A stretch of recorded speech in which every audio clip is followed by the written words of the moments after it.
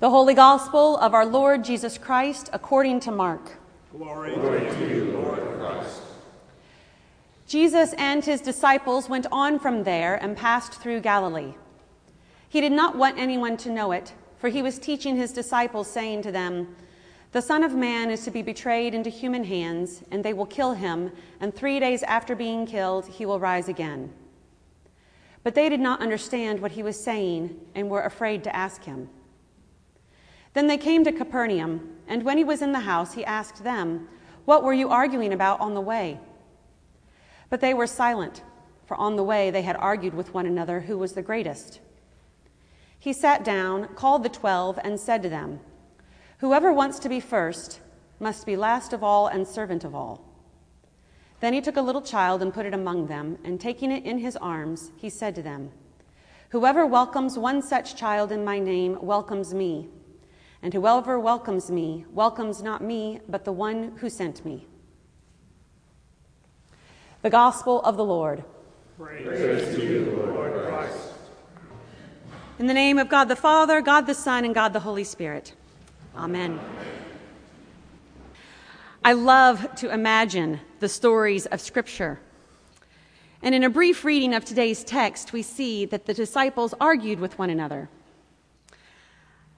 Likely, perhaps, you have a vision similar to siblings in the back of a car when you think of the disciples arguing with one another, doing a yes, back and forth thing, with the volume escalating and the pitch rising. But I think that it might have happened a little bit differently. That when the disciples were arguing, it was more that they were debating the big question of who would be the greatest, who would serve in Jesus' new kingdom. After all, they were walking along the way.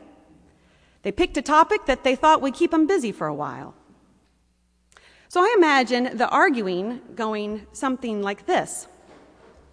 One disciple says, "I wonder who Jesus is going to choose for the highest positions in his kingdom." And another says, "Well, he's going to choose the greatest among us, I expect." And another says, "Yeah, but what is the greatest? What would you say defines the greatest among us, his disciples? Maybe is it based on lineage, or is it based on righteousness? How do you think Jesus is going to define the greatest?" So one says, "Well, I think it's going to be on lineage. I mean, everybody knows in order to have a stable kingdom, you need to have the right family lines enlisted in order that there won't be disarray and upturn." And then another says, "No, that doesn't match kind of Jesus' whole thing. I mean, he's all about equanimity, and so it can't be based on lineage. It's probably something that all of us have a shot at, like righteousness. So I think Jesus is going to base it on righteousness, because everyone can work toward that." And thus the argument continues, with each person taking up a different turn or adding a little bit more, trying to decide what Jesus is going to do with this new kingdom that he keeps telling them he is ushering in.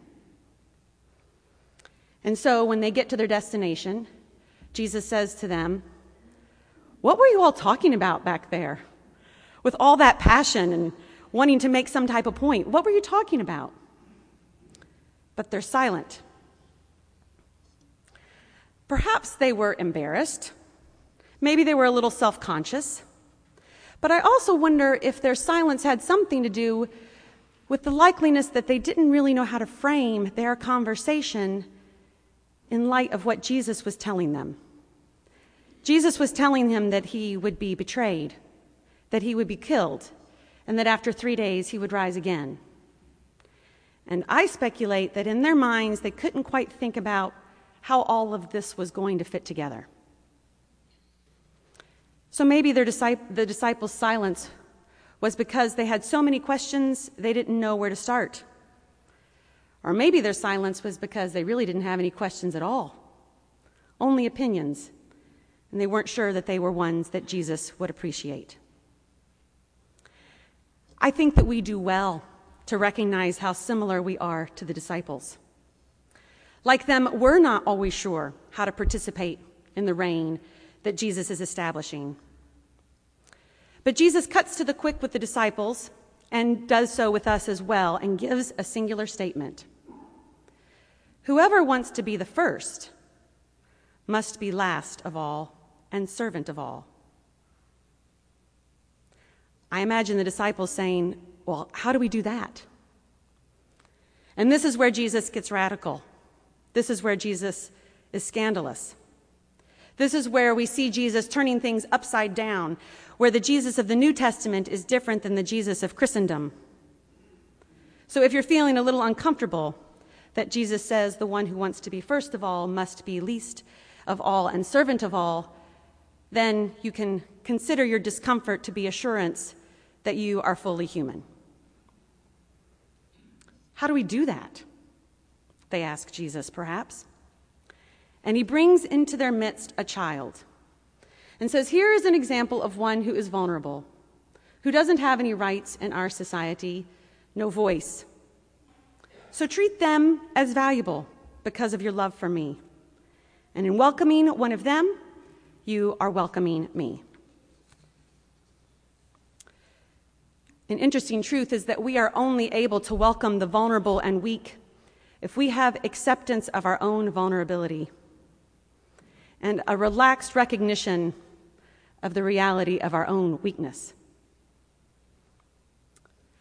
Augustine of Hippo, who lived from the mid-300s to the early 400s, gave some reflection on this passage. I thought it might be fun to share with you some words that are over 1,700 years old. Observe a tree, how it first tends downward, that it may shoot forth upwards. It fastens its roots low in the ground, that it may send forth its top towards heaven. Is it not from humility that it endeavors to rise?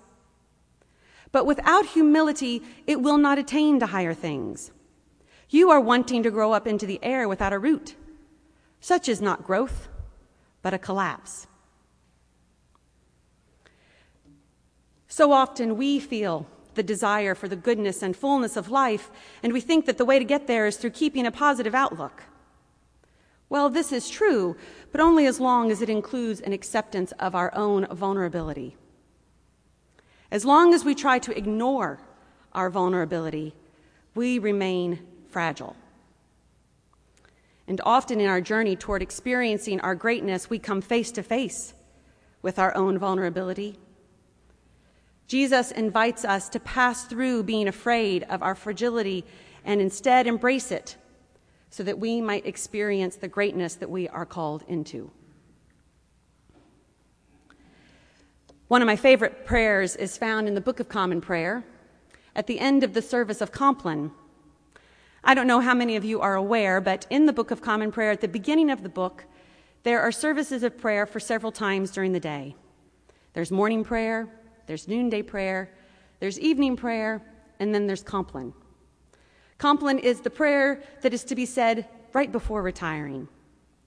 And at the end of that service, there is a collect that has a line that I love, and it is this: Tend the sick, Lord Christ. Give rest to the weary. Bless the dying. Soothe the suffering. Pity the afflicted. Shield the joyous. And all for your love's sake. I love this prayer because of that one little phrase in there that talks about shielding the joyous. It speaks the truth that there is a very fine line that separates limitless joy from deep pain. Jesus is inviting the disciples to trust in the truth of him and the truth that is him. Jesus demonstrates that in embracing our vulnerability, we find our true strength. In 1993, there was a movie entitled The Saint of Fort Washington. The movie features two homeless men. Danny Glover plays a disabled Vietnam vet, and Matt Dillon plays a mentally unstable man. Dillon's character finds himself staying at the homeless shelter in the Fort Washington area of Manhattan, and that is where he meets Glover's character. On one afternoon, when they are sitting out on a step, waiting for the hours to pass before they're permitted back into the shelter, they see a well-dressed man looking at some things for sale on a table out on the sidewalk. And Glover's character says to Dillon's character, You know what separates that man and me? And Dylan's character says, no.